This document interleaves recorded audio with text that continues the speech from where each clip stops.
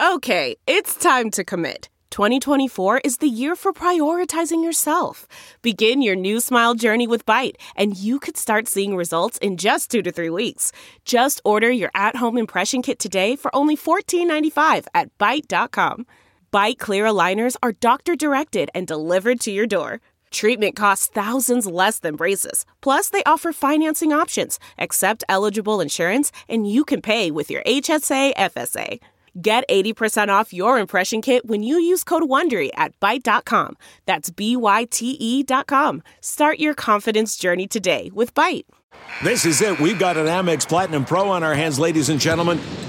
We haven't seen anyone relax like this before in the Centurion Lounge. Is he connecting to complimentary Wi-Fi? Oh, my! Look at that! He is! And you will not believe where he's going next. The Amex dedicated card member entrance for the win. Unbelievable. When you get travel perks with Amex Platinum, you're part of the action. That's the powerful backing of American Express. Terms apply. Learn more at americanexpress.com/withAmex. The following is a presentation of the Eastern Michigan Sports Network from Learfield. Straight from the 734, it's the Eastern Insider Podcast. Presented by Blue Cross Blue Shield of Michigan. Your chance to get in on the action. Now, let's send it to the guys on the inside of it all, Greg Steiner and Alex Jewell. Continuing to flush it. That's what Eastern Michigan football has been really good about over the years.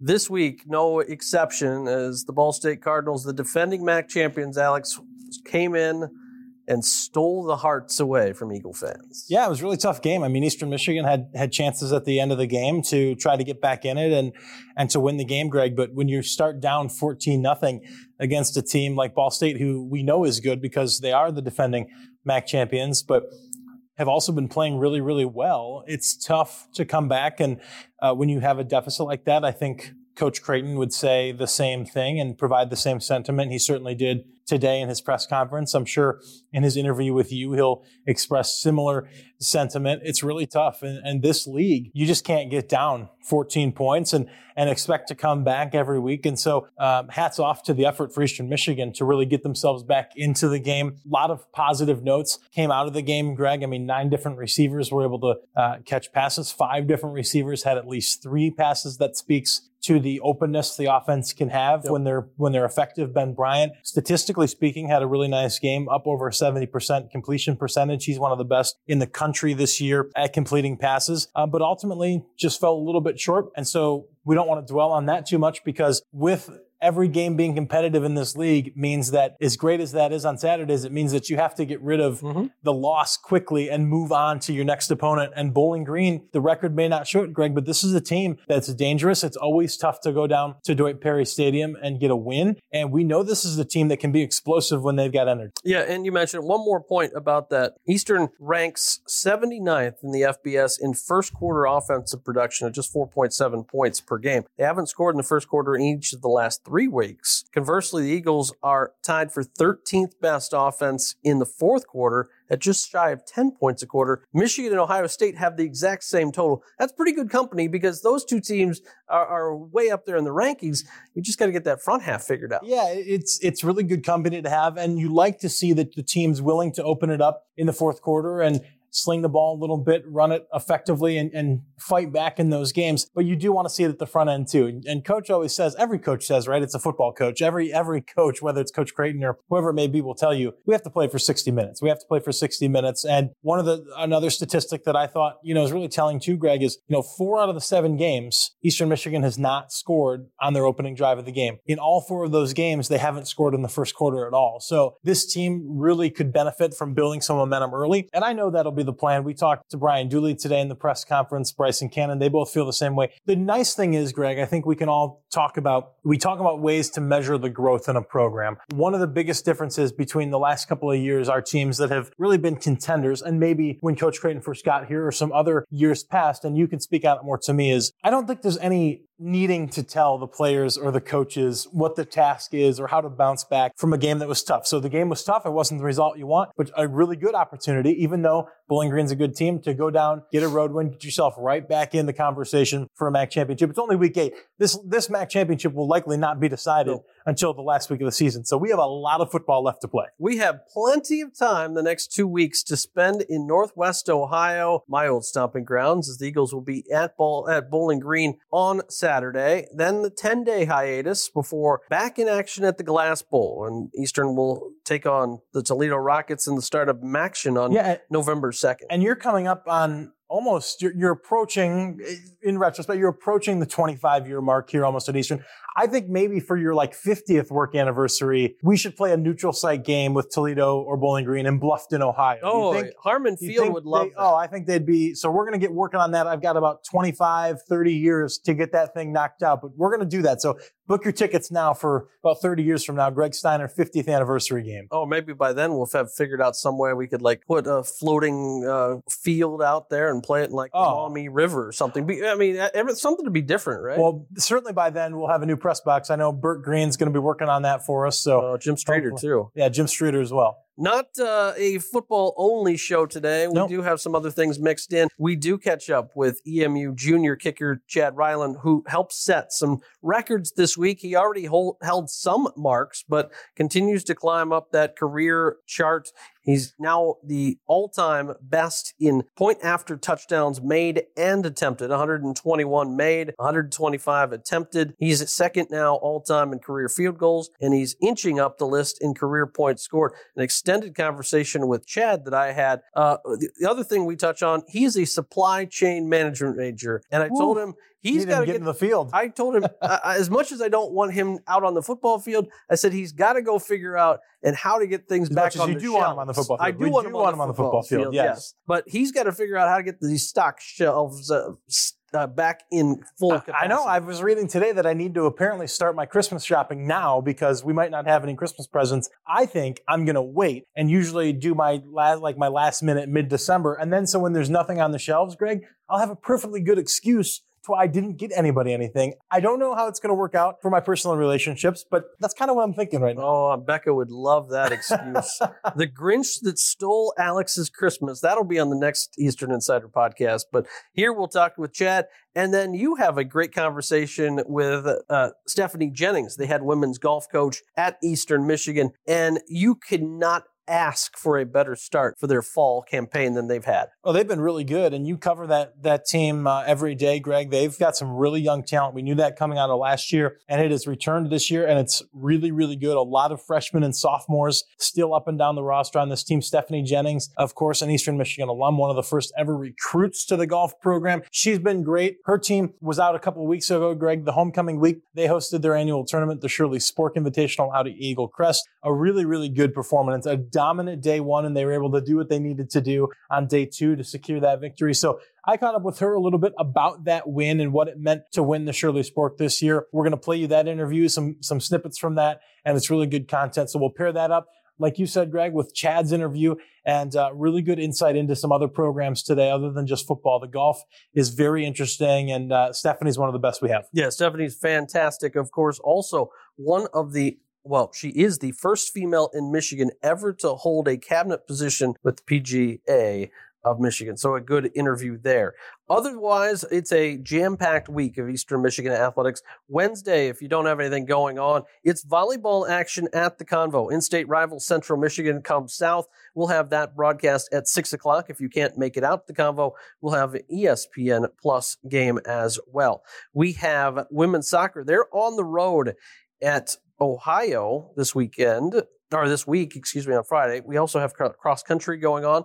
Volleyball will follow us down to Bowling Green. They'll play at the Stroh Center on Friday and then Saturday. And rowing is at the head of the Charles, and then soccer will close it out with Kent State on Sunday and a follow-up game next week against CMU. So soccer season, only 3 matches left for head coach Scott Hall in the regular season. 3 matches left for them. Volleyball is really getting into the thick of things. They've inched themselves up right on the cusp of qualifying for postseason play. So these next couple of weeks for them are really important, as we tell you every week. Make sure you follow emueagles.com. Make sure you take a look at our social media pages. We'll keep you up to date on all the programs you love. And don't worry, we are thick into football season, but Greg and I are working hard to bring you content from other sports. We're going to start rolling into a lot of that in the next couple of weeks. Eric Roof's baseball team is finishing up fall ball, volleyball, soccer, all of that. We're going to bring you coverage on all of those sports. So please stick with us. If you're hoping to hear from some specific people from other teams, let us know who. We're less going to than get those 2 weeks going. away from hoop season. Yeah, too. we've got hoop season coming up. I don't even want to think about that right now. We've got so much to do. The only thing I want to think about right now, Greg,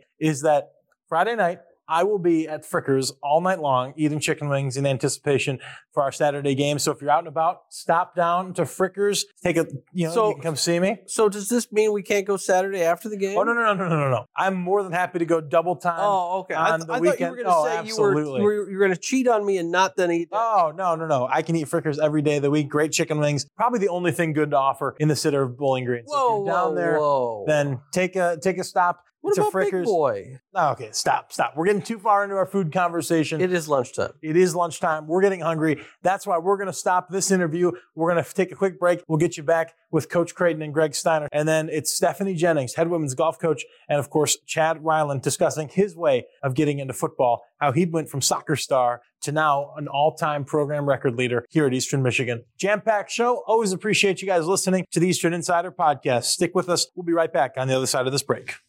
For 82 years, Blue Cross Blue Shield of Michigan has been and continues to be committed to families all across Michigan. By providing access to care however, wherever, and whenever they need it, Blue Cross is here for it all and always will be. Whether you're in the D or out to sea, we always bring you the E on the only show that brings you all things Eastern all the time. The Eastern Insider Podcast. Back on the road this weekend, Eastern Michigan goes. They will travel to Bowling Green, Ohio to take on the Falcons. And before we get set for BGSU, let's take a look back with head coach Chris Creighton as his Eagles were at home taking on the defending MAC champion Ball State Cardinals. Fell in an early hole, but once again, Coach, as your team has done so well all year long, finding a way to battle back and give yourself an opportunity there down the stretch. Defense played well to give you that final shot after Ball State misses the field goal. Yeah, there's a positive spin for sure, and there's also the reality of the fact that we're down 14-0. I mean, they took the ball and went right through us and scored. We got the ball and 3 and out. Ended up with a 3rd and 12 and didn't do anything with it and punt the ball away, and then they take it and go down again. They had a good plan. There's no question, and executed it well. But being down 14-0 is not how you want to start, but that's the negative. The fact that we turned the ball over twice. And I will say this, the first interception was more of a takeaway than it was a turnover. I thought the kid made a great play. Mm-hmm. Nice, long, tall corner who also played safety, and he went up and got that. And the ball was a little bit underthrown and all that, but it was a great play by that guy. The end of the game interception was something that was in our control, and it was just a ball that got away from him, and there's other places that he could have gone on the field. So of course we're going to battle back, and when they we didn't get the onside kick, then held them, and so when they missed the field goal, we had 2 minutes and 6 seconds to go 80 yards and to go for the win. That was the plan. I saw it happening. We had a 2-point play that were ready to go, and the first 2 minute we went right down and scored. I told the guys we needed to score before 2 minutes on the clock. We had a little over 4 minutes, and we did. We got the ball back again, and weren't able to do it. So it was frustrating. When you look and you go into a game plan and you think about what it takes to put it together, on average, you're getting about 10 to 11 drives a contest. What would your ideal scenario of amount of scores per drive be? I mean, everybody wants 100%. Is it closer above 50, right around 50? What's the percentage of it that you'd like? Well, I mean, when you use the word ideal, even if you just say that they're not all touchdowns, but you essentially, you want to score. When you get the ball, we punted twice. Mm-hmm. You take away the turnovers. And, as egregious as those first 2 series were, the first half and the second half, 2 3 and outs, other than the 2 turnovers, we're going down there and scoring. And I think that's what we're capable of doing. That's the expectation. I guess the other thing would say is we need more points than the other team.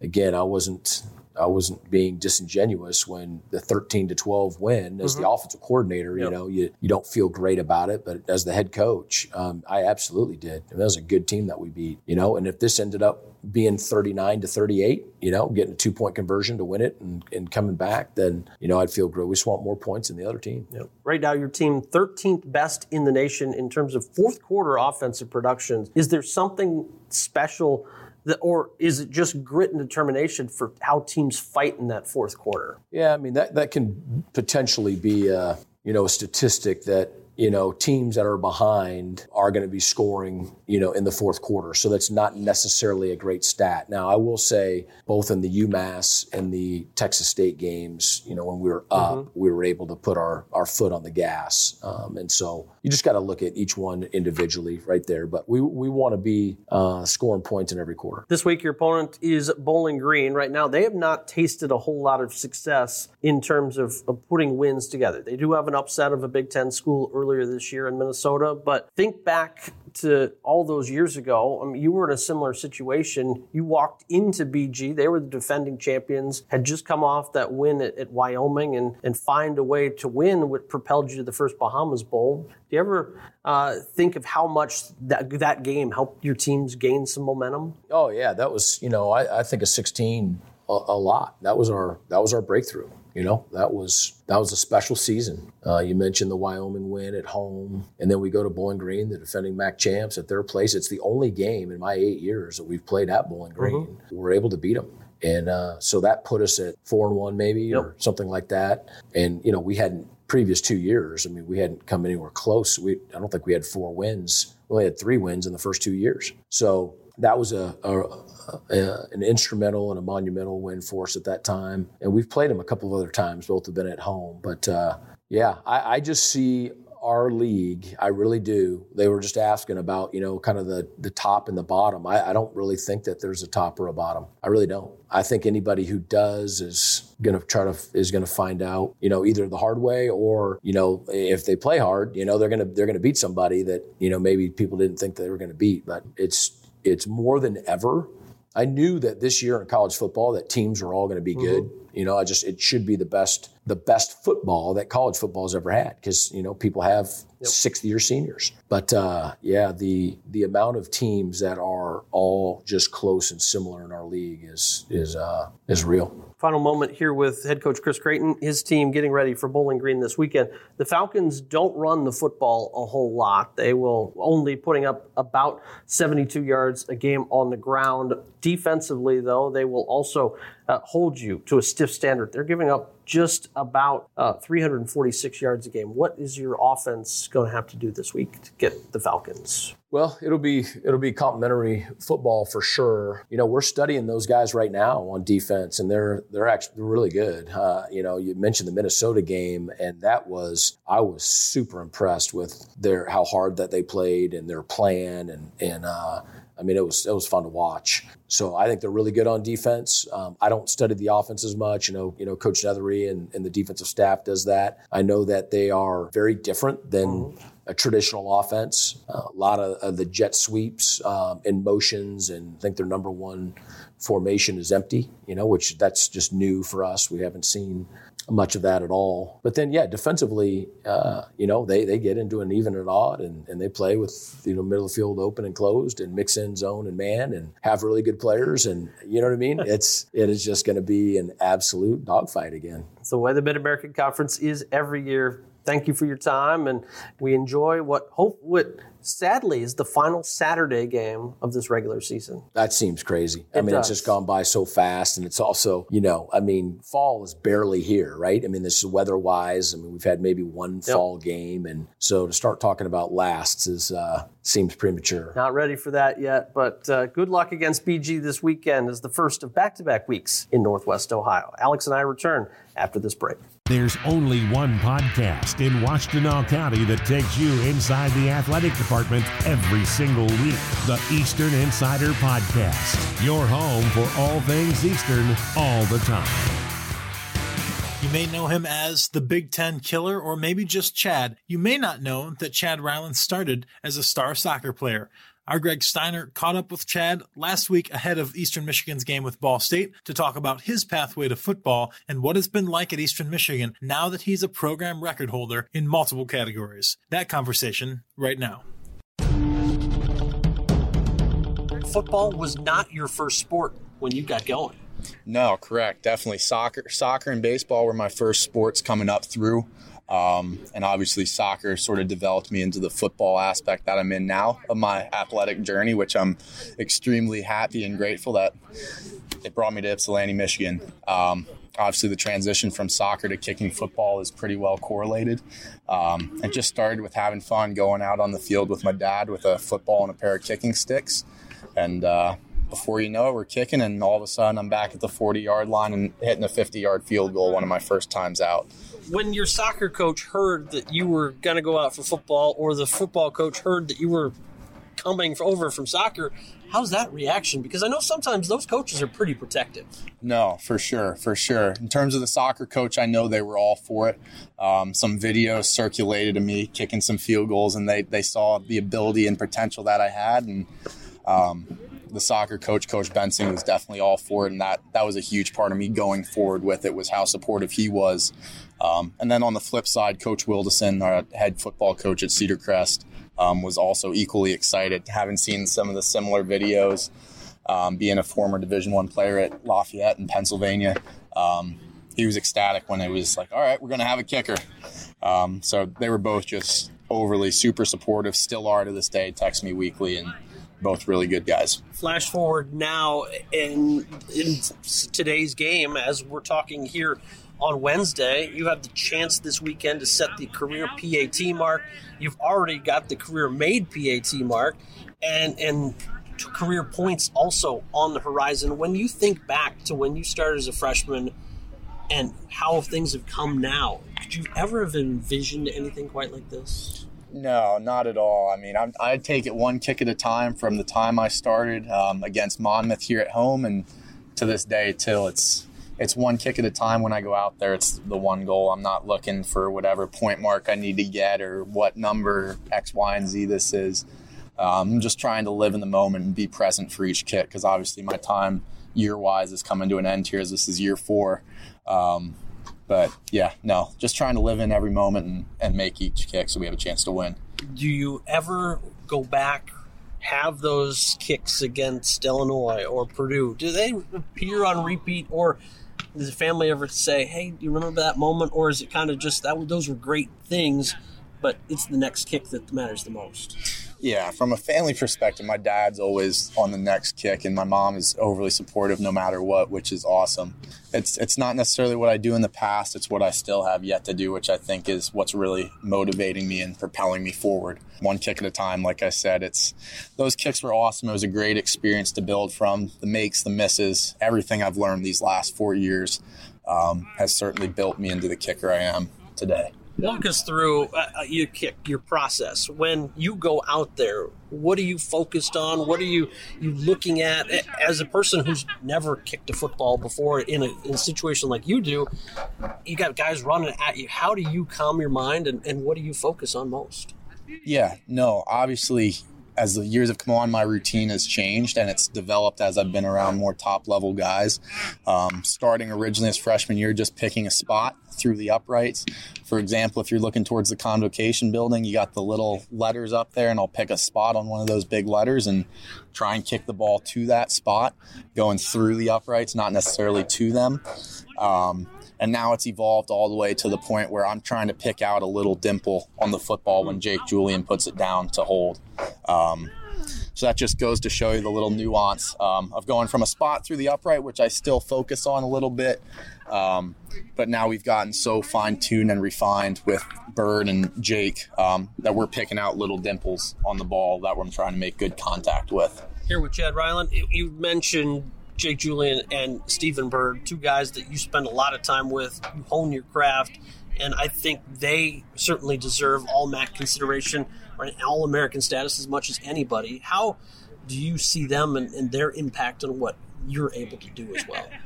Oh, it's huge. Not only them, but the guys up front too. The one thing I like to say is that I've never made a kick in game where someone wasn't blocking for me.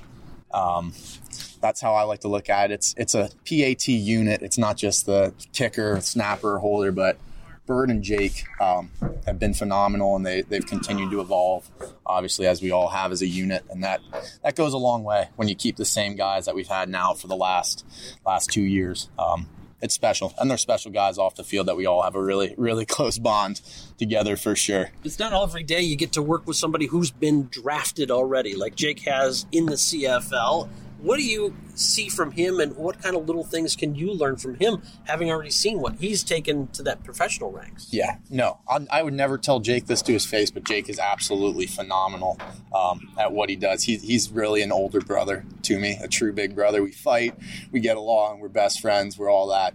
But we're in this together. I know we talk a lot about his potential at the next level. Obviously, the CFL is great, but I know he has a lot higher dreams and aspirations that I don't have any doubt he'll definitely succeed in reaching those based on his work ethic and the person that he is, for sure. So he's talked about before that hopefully he's going to sort of pave the way here, make a good blueprint, and I can follow along there. There's a lot of season left for the both of you to make a lot of kicks as we still here at halftime against Ball State. You look at your season ahead and the ability that's still left for you.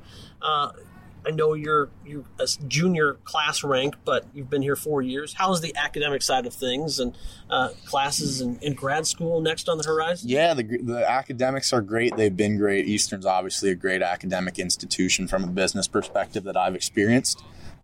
Being a supply chain major, I've had the opportunity to gain a lot of experience now with some of my classes, and the undergrad's coming to an end here as I'll get my degree after this fall semester and then on to the MBA. Well, the supply chain deal right now, if you've tried to buy anything, you realize the supply chain is all out of whack. There's too many things in cargo ships. I tried to buy a fridge and they won't let me because it was still on some container ships. You got to get that figured out. Yeah, no, for sure. I'm hoping to kick footballs for a long time yet, but when my tenure as kicker comes to an end, I'll certainly direct all the attention to fixing the cargo and supply chain so we don't have these reoccurring problems. Hey, you're the best. We really appreciate your time. More importantly, you supply me candy, which I always appreciate as well. Yeah, no, sweetest place on earth, Hershey, Pennsylvania. We'll always bring you some stuff for sure. I appreciate it. You're listening to the Eastern Insider Podcast, presented by Blue Cross Blue Shield of Michigan, the only show that brings you all things Eastern all the time. Now let's get back to the action with Greg Steiner and Alex Jewell. Head coach Stephanie Jennings and her women's golf team captured the Shirley Spork Invitational title back on October the 5th. We were there and caught up with her right after the second round concluded, and her team was able to hoist the trophy at their own event at Eagle Crest Golf Club. Take a listen to that conversation coming up right now. Head coach Stephanie Jennings joining me now after her team captures the Shirley Spork Invitational in 2021 by 2 strokes, and you did it over a rival. Central Michigan made a push today, Coach, but your team was able to hold on, and I know you must feel so good about the effort from your young ladies. You know, they just kept fighting. And we, set from the very beginning of the season to just play aggressive. The conditions were prime today for playing aggressive because the ball wasn't going to go too far with the wet conditions. So we got down. I knew we got down. I knew my number one player wasn't playing her best, but she kept fighting and every player kept fighting. And yes, we tied Central at the last tournament and lost in the playoff, but it felt really good to just come out on top and just stay in it enough to pull out that win. Well, your team yesterday got the tournament started on the 36th hole day with an unbelievable score, 11 over through 2 rounds as a team. And that really gave you a nice cushion, 9 strokes today. How important was it? And what did you say to your team about the start that they were able to get off to? How much can that impact coming into a day like today? And obviously you want to play just as well, but on a day where you maybe don't, you still have enough cushion to close it out down the stretch and win the tournament. Yeah. And that's really been our MO, is to come out kind of slow. And I don't want that to be our MO anymore. And really the aggressive attitude is what really made us, get that big lead and just attack the flags. It's like, what do we got to lose? Let's just go for it. And, put ourselves up there, and the girls know this course. That's the great thing is we had such an advantage, especially with the rough being the way it was so thick. The girls just knew how to play it. And that, having that lead really helped us out. Well, let's talk about some of your individual performances. When you look on your individual leaderboard, Kylie Dahl and Olivia Loberg come out and shoot 222s for the 3-round event. Kylie Dahl is somebody who is obviously young. Your whole team is really fairly young. Tell us a little bit about her, and then give us a thought or two on Olivia too, because both of those players I know, again, really played well this week, and I know that you expect a lot from them moving forward. Yeah, I mean, Kylie's been a shining star in only her, third tournament of her college career. But I just saw so much in her as a junior golfer and knew she would contribute right away to our team. She just has that very mellow attitude on the golf course. She gets fiery when she misses a putt here and there, but she knows how to bring herself back and make those birdies when she needs to. And Olivia is the same way. Olivia just plays very low key, but she birdied 10 and 11 back to back. Maybe had a bogey there, but she never lets it get too far out of her hands, and just is a competitor through and through. So yeah, lots of great things to come with this young team. So. Well, we're talking here at Eagle Crest, your home course after winning your home tournament. And I know that you talked to not only your own team, but everybody who participated this week, just about how good it feels to be back playing competitively in the fall, having teams back here at the Shirley Spork, being able to host the event. What's it been like for you the last couple of days, really the last month or so? You've really been planning to have teams back, but then to finally get out here and just be doing it all on your own course again. Oh my gosh, we know what a great event we put on. I mean, we're fortunate to have the Marriott right next door, just a phenomenal resort-like facility here at Eagle Crest. And we just know what we can showcase. And when we get these teams in, they are so grateful for being able to play in this event. And, the nice thing about fall golf in college is all these players are coming right off of their summer play. So we know their games are going to be in top shape. And that's what makes fall golf for college so wonderful. And to play on a course like this that poses some great challenges and see what scores were shot. I mean, Alyssa Fish, who finished first, I mean, what a phenomenal player she was from Western Michigan. And just wanted, we're so happy that people can see what we have here at Eastern Michigan. I told you yesterday, if I ever shoot a score like Alyssa Fish did from Western Michigan, everybody on the course is going to be lucky because I'm going to be buying them a drink after that. So certainly kudos to her and her effort today. And, we talk about the Shirley Spork Invitational. For those listening that may not know the namesake behind the tournament, Shirley Spork, of course, an Eastern Michigan alum and one of the co-founders of the LPGA. So to have somebody like that, that's your tournament's named after, is special. But even more special, you have a relationship with her and your team has been able to have a relationship with her. Tell us a little bit about that. I know you guys were able to talk to her just this week before the tournament, and she always has some great advice going into events like this. Amazing. The team didn't know I was calling her. She didn't know I was calling her, but I knew she'd pick up because every time I call her, she picks up. And so Sunday night after our practice round, I had the team upstairs in the clubhouse and we called her and she answered. I'm like, Shirley, we got the team here. What's your, words of wisdom? And she always goes back to putting because that's how she started the game. And, one of the neat things that she talked about is, if you lift your head up, too soon from hitting your putt, the club's going to open like 1/16 of an inch and then your putt's going to go. I'm just like, oh my gosh. Okay. This is very technical. So essentially what you're saying, Shirley, is no peeking, right? And so we kept going with that. No peeking. And it worked because down the stretch, you guys made some big time putts. Big putts. Yeah. Kylie made a huge putt for par. I know Anna had a decent putt for par in 18. Anna birdied 16. So it was just very clutch with the putting. And we've been working on it a lot. So it's huge. There she is, head coach Stephanie Jennings. Her team just wrapped up a 2-stroke victory at the Shirley Spork Invitational here at Eagle Crest Golf Course. This has been another edition of the Eastern Insider Podcast, powered by Learfield and presented by Blue Cross Blue Shield of Michigan.